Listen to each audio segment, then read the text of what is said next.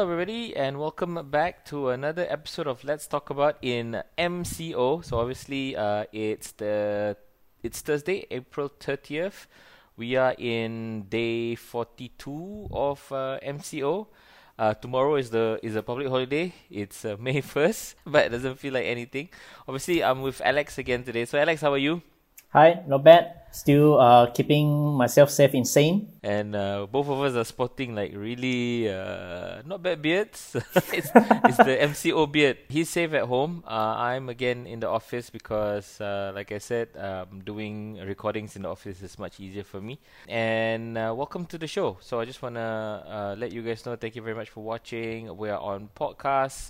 If you want to listen to us instead of watch us, we're available on Spotify.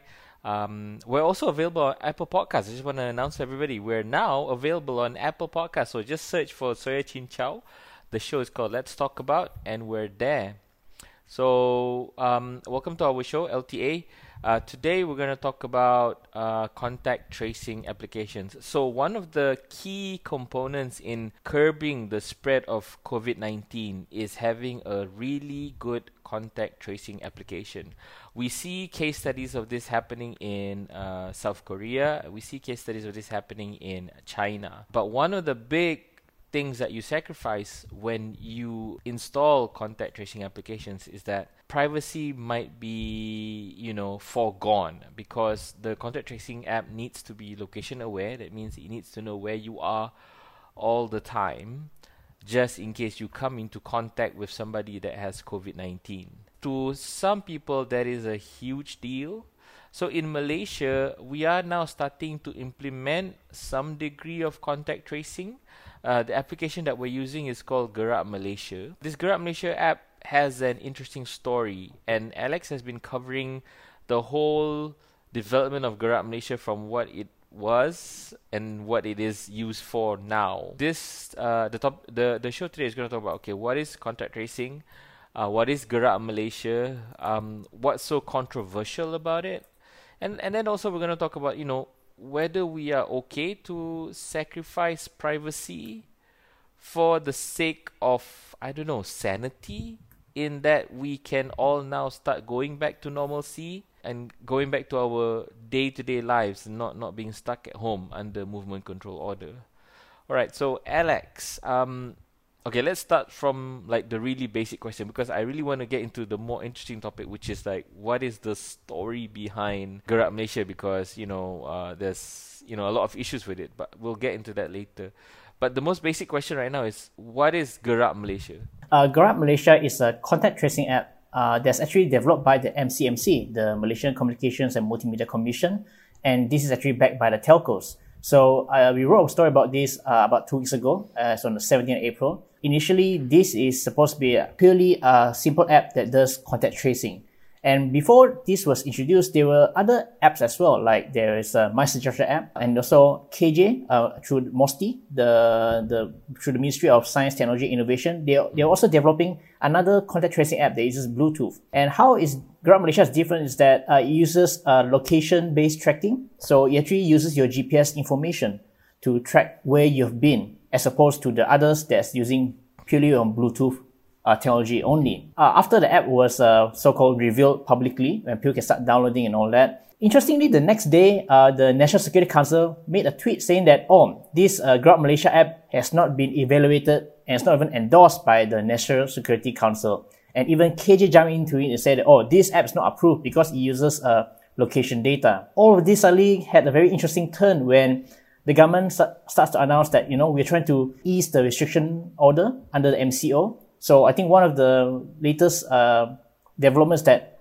those who left for the hometowns before the MCO can start to apply for permission to return back to the city. In order to track the number of people who are planning to do the interstate travel, the police is actually using Gerak Malaysia as another channel to request for permission. So that's interesting. So from an app that NSC says that, this is not endorsed, now it becomes like the de facto app for anyone they wish to apply to travel interstate. There's a lot of interesting stories here. Obviously, number one is KJ. So KJ was, I believe, the first one to announce that Malaysia is working on a contact tracing app. He was the first to come out to say that. And then after that, quietly, you saw the Gerak Malaysia app be available publicly in the Google Play Store and Apple App Store, and you could download it. And Alex, you wrote the story about it, and then immediately right after that, MKN came out to say, "Oh, this is not endorsed." And then KJ also came in and because a lot of people were asking him on, what does he think about this application, and then he also said that, oh, it's not approved because it traces location. It traces location. It tracks your location. But here's the thing. I mean, the master user or the person where all the app developers need to care about is Ministry of Health, or at least the Director General of Health. Because he would know, okay, how he wants the function and whether contact tracing is useful or not if it's not location aware, or if it is location aware. And we talked about this in our previous LTA episode. You can find the link in the description below. Contact tracing applications only work, and you can see this in case studies in South Korea and also in China, it only works if it is location aware. There's no buts or ifs in terms of whether you can use Bluetooth for this to work or not. I've read reports that Apple and Google are also working on a contact tracing application, right? Yeah, there's a contact tracing platform, and they're going to release API for developers. So it's actually quite similar to what KJ is working on. So it uses Bluetooth. There's no location information. So yeah, this is a bit different. Well, and that's only going to be available next month. Yeah, but I find that quite weird. Okay, so Apple and Google are working on a contact tracing application. And obviously those are companies in the United States. And when the news broke out that Apple and Google are working together to develop a contact tracing application, a lot of the politicians out in the United States were saying that, oh, this is an invasion of privacy. I find it weird, okay, because Google, at least, okay, maybe not Apple, but Google knows almost everything about you. Yep. So your location data, they know exactly where you've been, how many times you've been to a shop, how long you've been there, even Facebook as well. Yeah, so they trace your location, whether it's anonymized, meaning that they know the location, but they don't know who that person is that's there, or maybe it's not. But the thing is, that data is already available. I don't see why it's being a problem. Every time you use Google Maps, every time you open Facebook, every time you open Waze, every time you open Instagram, Twitter, those applications will know where you are. So location awareness is not. I mean, maybe I'm not seeing it the way how people are seeing it. Maybe I'm not seeing it from that perspective. So if you guys are listening or if you're watching, maybe you can educate me on what is this concern about applications knowing where you are. Maybe I'm just like a normal person and I go to normal places. I'm not a VIP. I'm not a super secured person. So I don't know what is the concern. I think one of it is that people don't trust their governments. But the thing is, the government knows a lot of information about you already. So if you're okay with your information being used by third-party companies, by people doing advertising, how come you're not okay with the government when the government already knows your income, your EPF, your immigration status, everything? They have more information already. So what's the difference? I mean, okay, this is the sentiment that's coming out in the United States lah.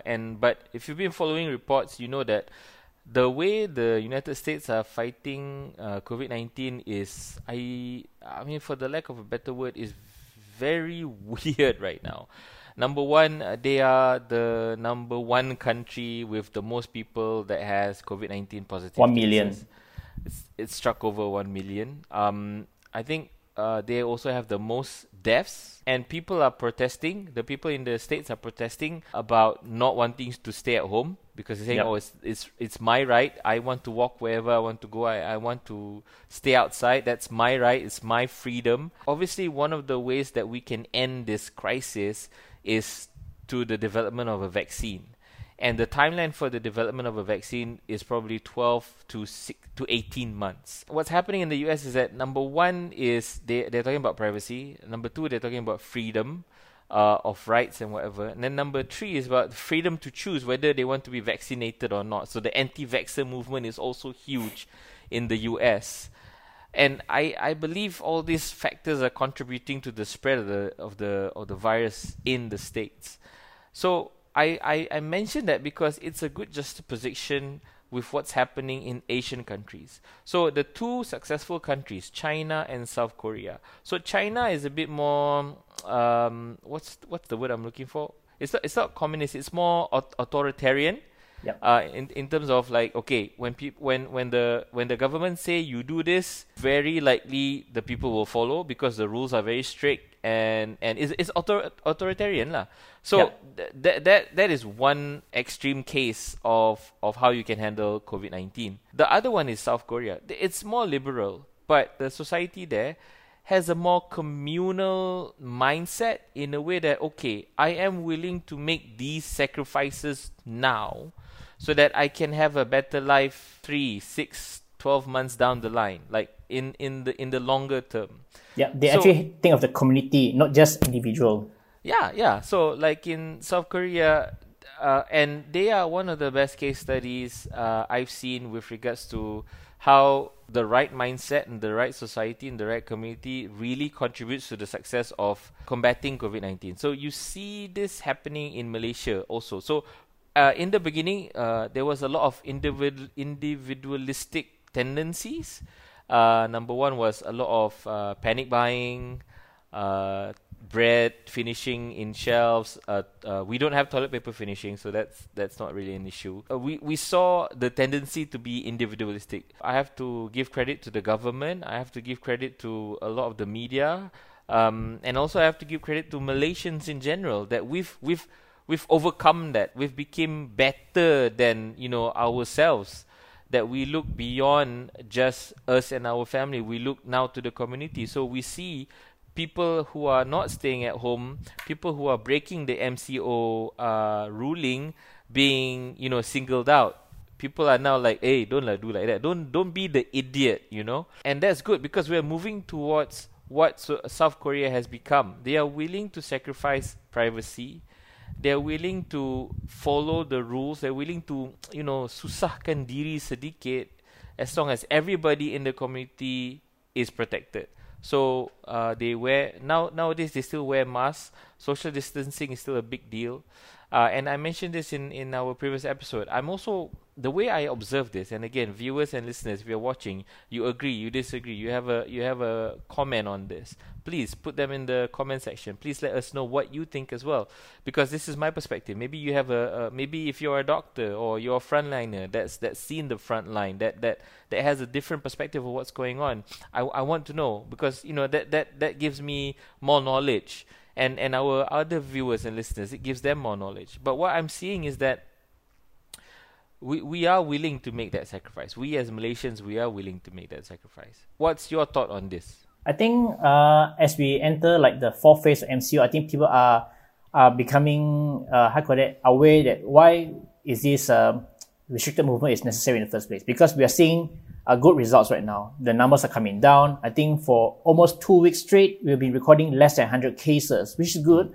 There are a couple of spikes in the past few days, and that's mainly from returning Malaysians. They come back. And like you said, right, initially people are quite defensive. They say, why are we doing this? Like, for example, when the government announced hotels as quarantine zones, some people are apprehensive, like, why are we wasting money on these people? Why can't they just quarantine at home?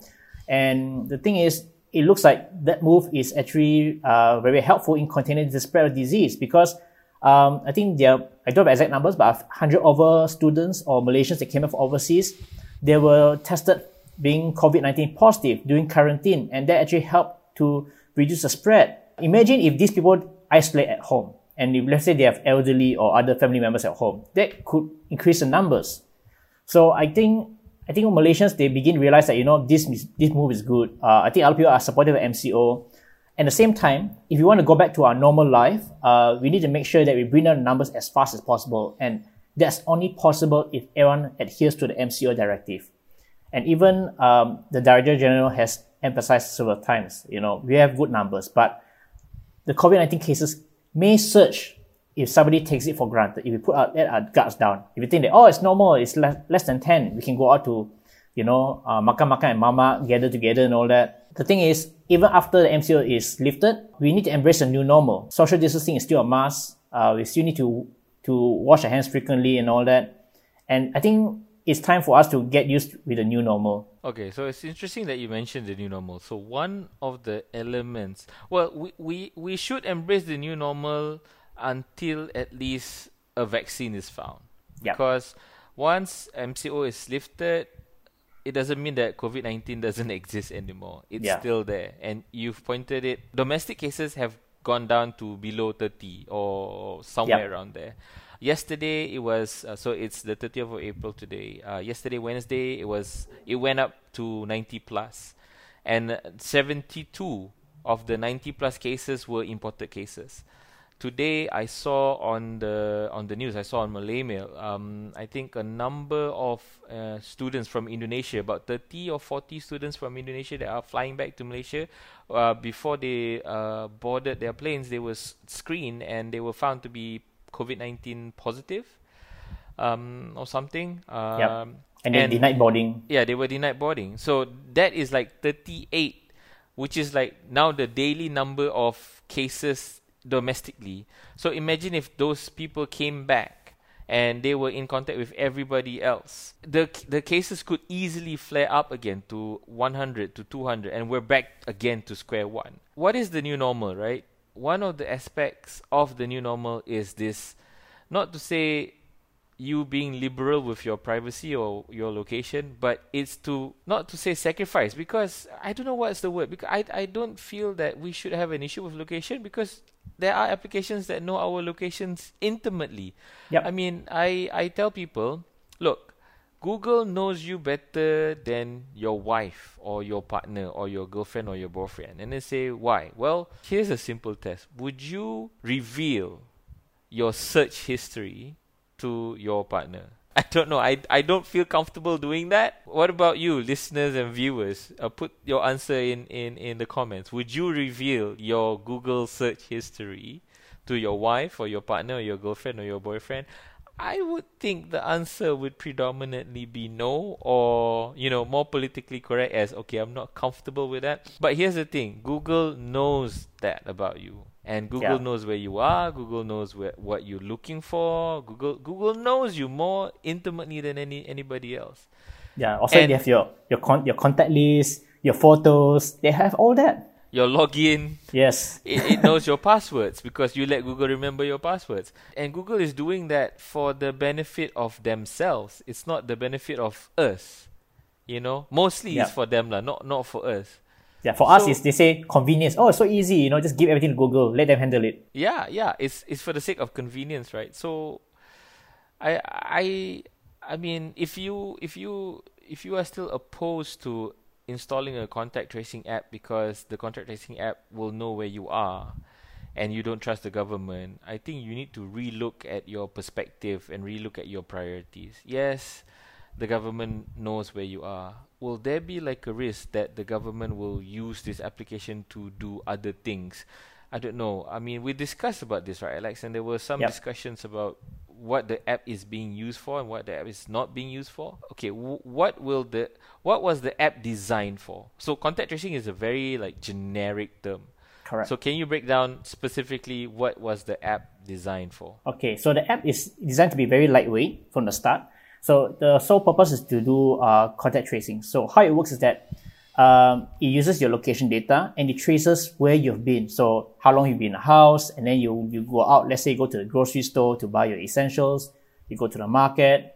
If you take public transport, you head to a workplace, especially if you're an essential worker. So that will be recorded through the app, and that's being sent to a secured server locally. So how this thing becomes useful is that, let's say, for example, if you're going through a roadblock, the police you can just scan the QR code that's generated from the app to find out whether are you safe, are you allowed to travel or not from the simple application. And the same thing goes with seeking for healthcare.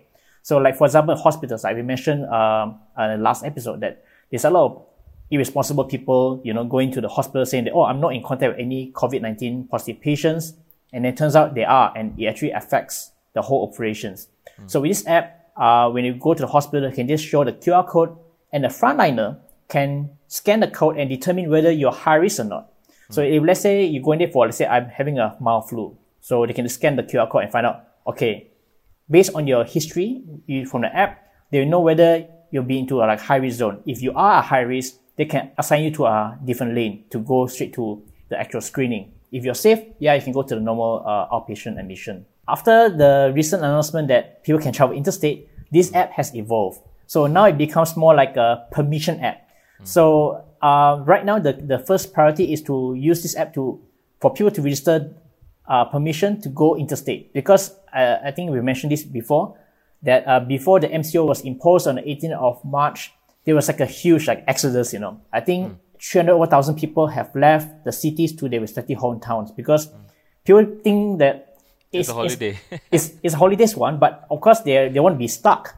It's like as if Berlin's making a wall between the city. So that's why people just rush back home without thinking about anything. And obviously with the recent lifting of the MCO gradual lifting, so some services are open and some people need to go back to work. There is a need for these people to return back to the city. And in order to do that, the government needs to know how many people are coming back, where are they traveling, how many people are traveling. The manual way is to go to the police station. Of course, that was disastrous, like what we've seen before the MCO. People just rush to the police station in huge groups, and that's a very high risk of another exposure of COVID-19. So to make it more easier is to get people to download this app and to request permission from the app itself.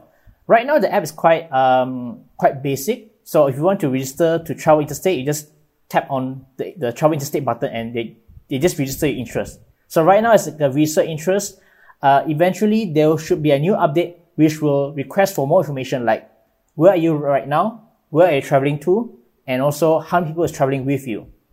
So that will be, I think, should be coming out pretty soon because the government will look into the data after 1st of May and then they will come up with the proper SOPs for the interstate travel because as of now, interstate travels are not permitted. And on top of that, as mentioned by the senior minister, Ismail Sabri Yaakob, the current ruling is one person per car. So you can't travel with your whole family right now. So a lot of things need to be done before they let people travel interstate.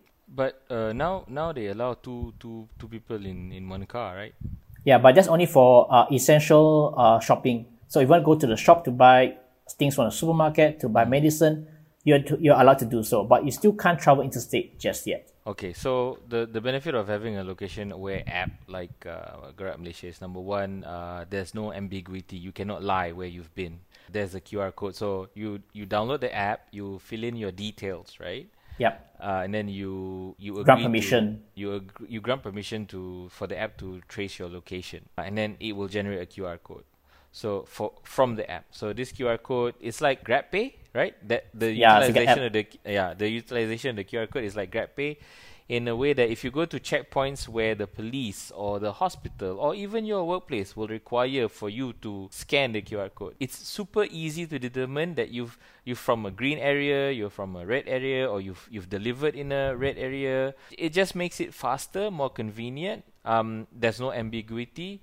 And it's secure, right? So it's developed by MCMC. You've mentioned that it's endorsed by the telcos. What does that mean? So what I do know is that when they first roll out the app, they get all the telco guys to test it out internally within their staff. It's not just because of testing, right? Or is this information that we cannot divulge? I first came to know about it because I know some friends from telcos. They told me that it's been tested internally. Okay, so telcos are involved because telco also have your data, right? Telcos know when you're connected to cell towers. They know what kind of websites you browse. They know all that, but it's information that they don't divulge, and it's not used against you.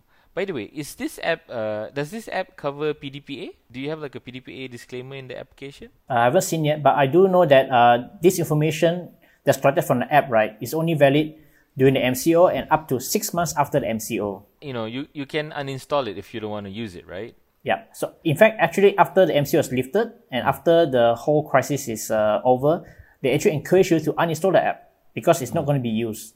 And from what I know is that the information for the contact tracing is only going to be shared to MOH.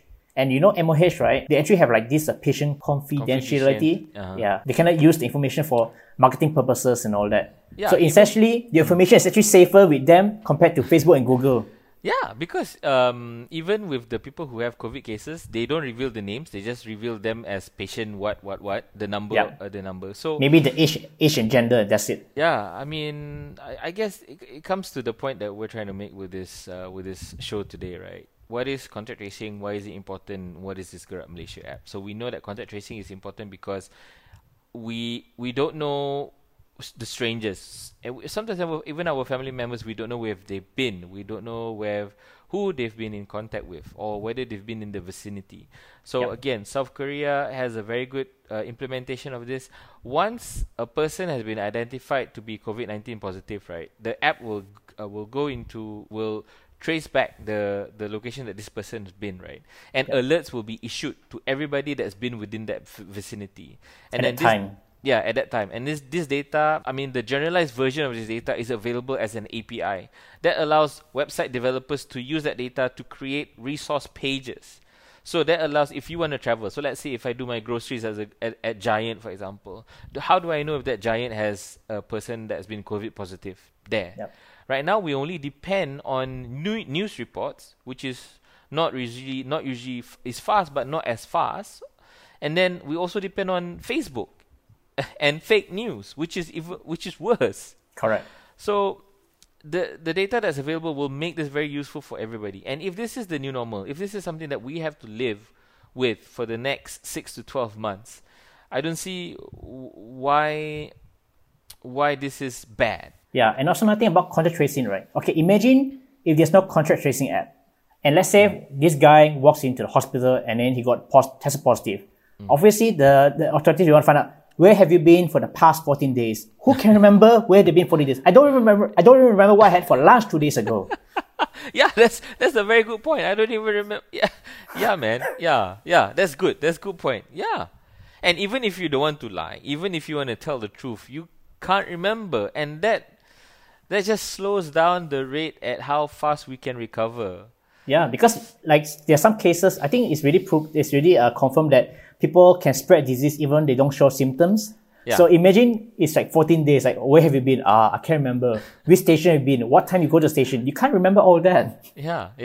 And authorities need to know this, because then because they need to know where the case came from. Yeah. Yes, the daily announcement, the Director General talks about, okay, this is from this cluster, this is this cluster. There's one caveat there, and I think you all don't know this. The caveat is the data is only as good as the input that's been received. Correct. So it's based on a lot of, okay, I trust you, okay, I check, and there's a lot of discrepancy and human error available there. So, I think what I wanted to set out to achieve when doing the show today was to make it clear that contact tracing is super important. Number one. Number two is contact tracing only works if it's location aware. Now, I am not as smart as the people in Apple or the people in Google that are developing another application that is apparently not location aware. And I don't know if there is any other way for this to work. There has not been, at least to my knowledge, a case study that shows how a community can work, or how can people survive COVID-19 without proper contact tracing. Either you are super honest or you're super good with your memory of where you've been. But an application that is location aware really helps with this. Now, the flip side of this is a Bluetooth contact tracing application. Yeah. So how does that work? Instead of getting like precise location information, it actually tracks based on proximity tracking. So it detects other Bluetooth devices that's near you. Mm-hmm. So there's a few drawbacks because of that. Like for one, if let's say you're staying at home, mm-hmm. you could be tracing other Bluetooth devices, even your neighbor, especially if you're staying in an apartment, and they could be falsely flagged as a high risk person. And that only works if everyone installs the same app. So let's say, for example, if you go to like a rural area and not everyone has smartphones, you won't be able to get you can't even get much useful information because the density is actually quite low, because it only tracks based on close nearby Bluetooth devices. Well, I guess the argument of whether you need an application can also be set for Gerak Malaysia lah. Yeah, but at least if let's say I'm a positive case, at least they know where I've been. So let's say if you use a Bluetooth app, right? If everywhere you pass by doesn't have a Bluetooth device, then that information is missing. Oh, okay. So what you're saying is that it require okay, so it's basically tracing via Bluetooth lah. That means it's connecting Yes. more dots because if your proximity with this person has Bluetooth, okay, we know that you've been there. And then In contact, yeah. yeah, it's like how much of Bluetooth dots that you're connected to lah, right? I Yes, don't know whether I'm correct. describing this properly. Essentially it's the same thing, but it's just another layer. It's not a direct tracing of your location. And again, location aware and location tracking and location tracing is two completely different things. So location tracking is tracking you in real time. That means I'm here when I move out to go home, it knows that okay, I'm going home. It knows what road I take to go home in because- real time. That's important because when you travel, right, you're going to be touching a lot of things. You're touching the handles, the handrails, doors, and those actually are very important things to consider because if you have that information and if the person is a confirmed case, the authorities can trace back and perform sanitation at those hotspots. That's the difference. Yeah. So I don't know, Bluetooth. Like you mentioned, I don't know if it's gonna work. Okay, Singapore has a contact tracing app, right? Do you remember what's it called? I can't remember the name. Hang on a second. It's Trace Together. Yes. Okay. Is it location aware? It's not. It's using Bluetooth. And the difference with Grab Malaysia is that it doesn't send the information to a server. It's actually stored on the phone. So it's only used when you go to hospital. Then that's how they retrieve information. Yeah. So when it's required, it'll be pulled out from your phone, lah, right? Yeah, correct. Yeah. So I know that the people who are developing this, and I know this for a fact, I know the people who are developing this, the people who are the minds behind Gerak Malaysia, have the best interests of the public in mind, because they are aware that they are going to use this application as well. So they've built in all these measures and restrictions to make sure that the app is as safe as it can possibly be. The other element that is an issue here, and it's already happening in the US, is that the application is being politicized. In a way that, okay, KJ came out to say that they're developing an application. I think he announced that he was developing an application Early April. Early of the MCO, and we haven't seen anything yet. To be honest, the application doesn't have to be super complicated. It's not a mapping app. It's not a Facebook. It's not a social media app. It's just an app that traces that keeps the data of where you've been, and when that data is being pulled out, the server will correlate that data with the data that it has of people that's been COVID positive in the areas that you've been. That's all it does. A lot of the processing doesn't happen on the phone anyway. It happens in the server when the data gets pulled out. I don't think it takes a lot of time to develop such an application. So I don't know what's going on with KJ's app. I mean, he announced it. He hasn't provided regular updates of what's going on, whether it's in beta or whatever. Gerak Malaysia wasn't announced. It came out of the blue. It came out of the blue from MCMC. Obviously, when MCMC developed this and allocated resource to the development and testing of this, somebody must have given the order to also tell the telcos, okay, telcos, we need you to test this. We need you to download get as many of your employees to download this. There must be a reason for that. On the flip side, also, there must be a reason why MKN quickly came out to say that this hasn't been endorsed. There must also be a reason why KJ came out to say, hey, this is not approved. I mean, he is in no place to say that because he didn't develop the app. He could very easily just say, this is something that's beyond me. I'm not aware of this, or I know the app exists. I've seen it, but I didn't develop it. I don't know who develops it, and simply say, I think you need to refer back to National Security Council. Yeah. So for him to strike it down tells me that there is something going on. So MKN goes out and says, okay, it's not endorsed, and then KJ strikes it down. And then I think a few days after that, MKN goes out and say, oh, you need to download this app.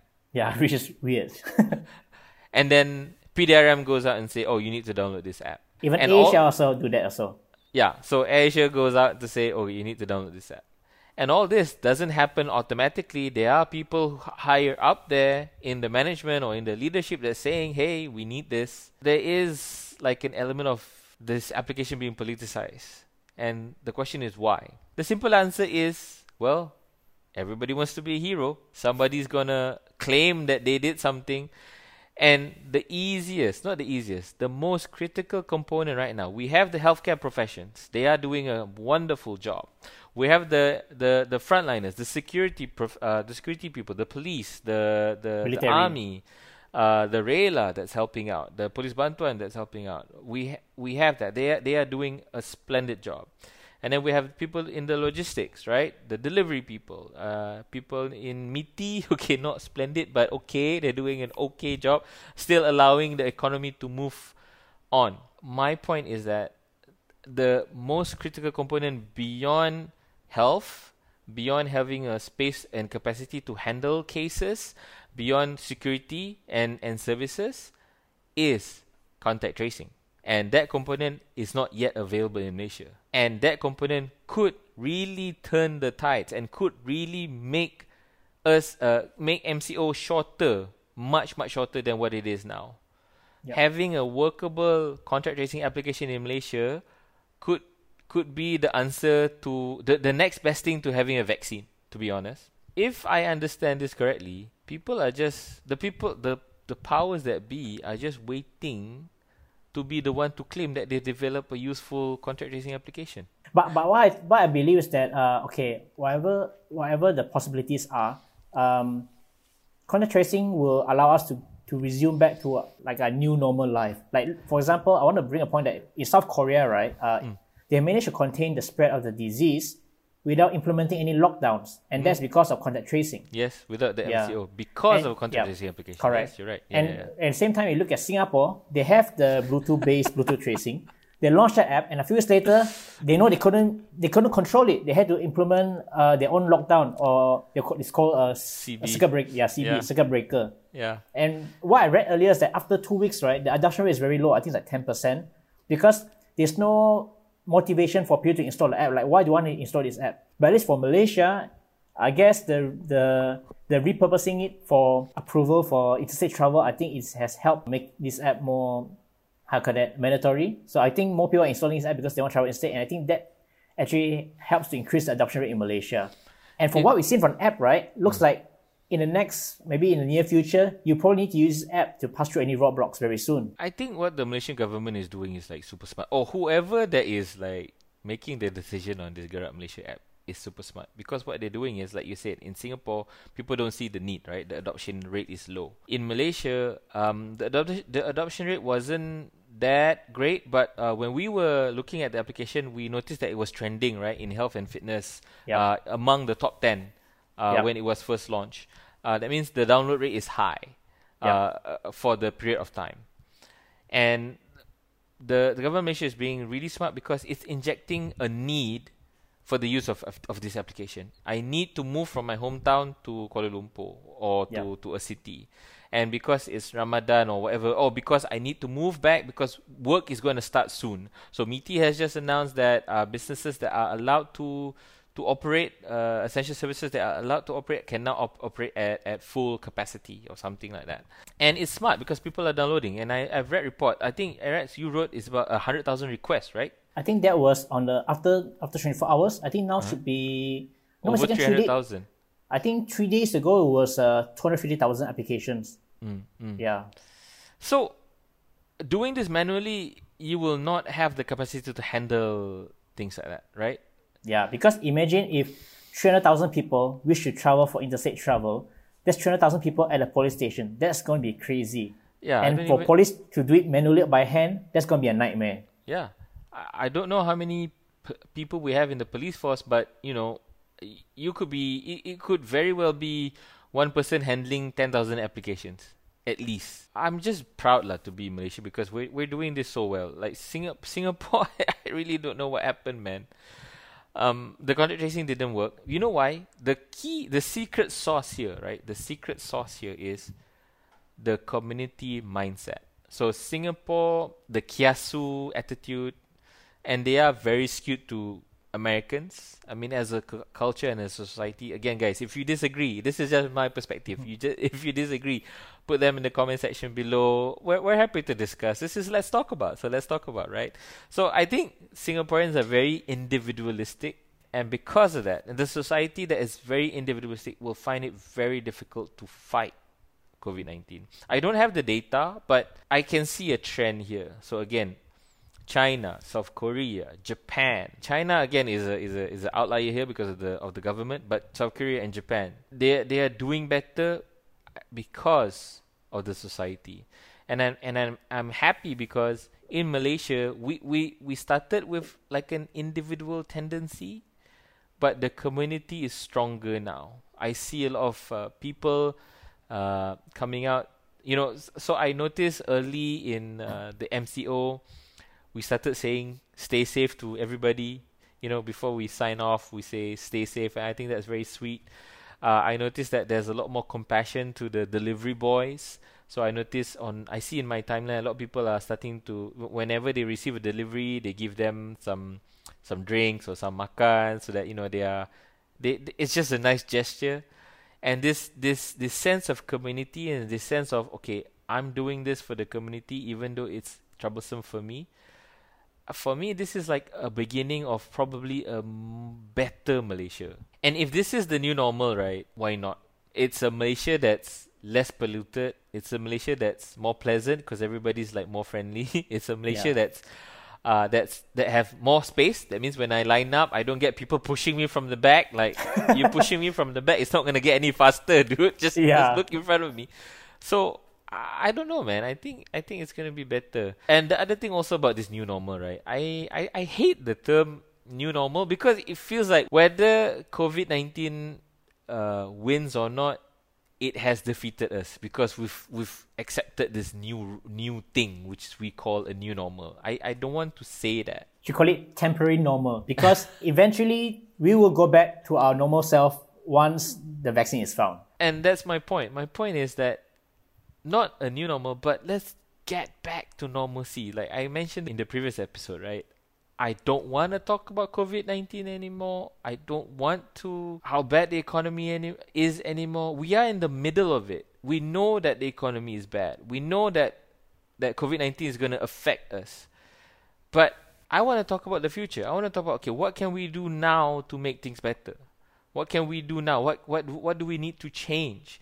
Not to talk about, okay, social distancing, not to talk about we need to wash our hands more. No. What do we need to change in the way that we live so that we can fight this, number one, and we can survive this, and we can survive this if it happens again? Yeah, but I think moving forward, I think like what we discussed last episode is that I think this crisis has made everyone realize how important the internet is. So I think that's where I think the governments and authorities will realize that we should spend more in infrastructure. I think that's very important because there's still a lot of places in Malaysia that doesn't have access to high-speed internet. So that's something that I think governments everywhere should be investing in. Yes, and that's another very good point. So even if you want to call this the new normal, right? The new normal means a more connected Malaysia. The new normal means a more aware Malaysia. More cashless Malaysia. A more cashless Malaysia. A more innovative Malaysia, a cleaner Malaysia, a Malaysia with less pollution. Yes, if that is the new normal that we all agree, then yes, I agree that I want to live in that new normal. But if we keep thinking like the new normal is like, doom and gloom, businesses are closing, we don't have a way to survive, we're waiting for our government to give us handouts. No, I don't want to talk about that. Because I'm not saying I don't want to talk about it because I'm not affected. That's a lie because everybody's affected. I'm affected. Yep. I'm concerned. I'm anxious. I have anxiety. I can't sleep. I mean, we're running our own business here, and it's everybody's affected. So I think the topic should be what new opportunities that this whole situation has given us. Yes. So I refuse to talk about the bad things because I want to look at what can we do, right? How can we make this better? So what is the point that we're talking about? So the point is, and we're almost running out of time. The point that I'm trying to make today is that The question is, how can we make it better, right?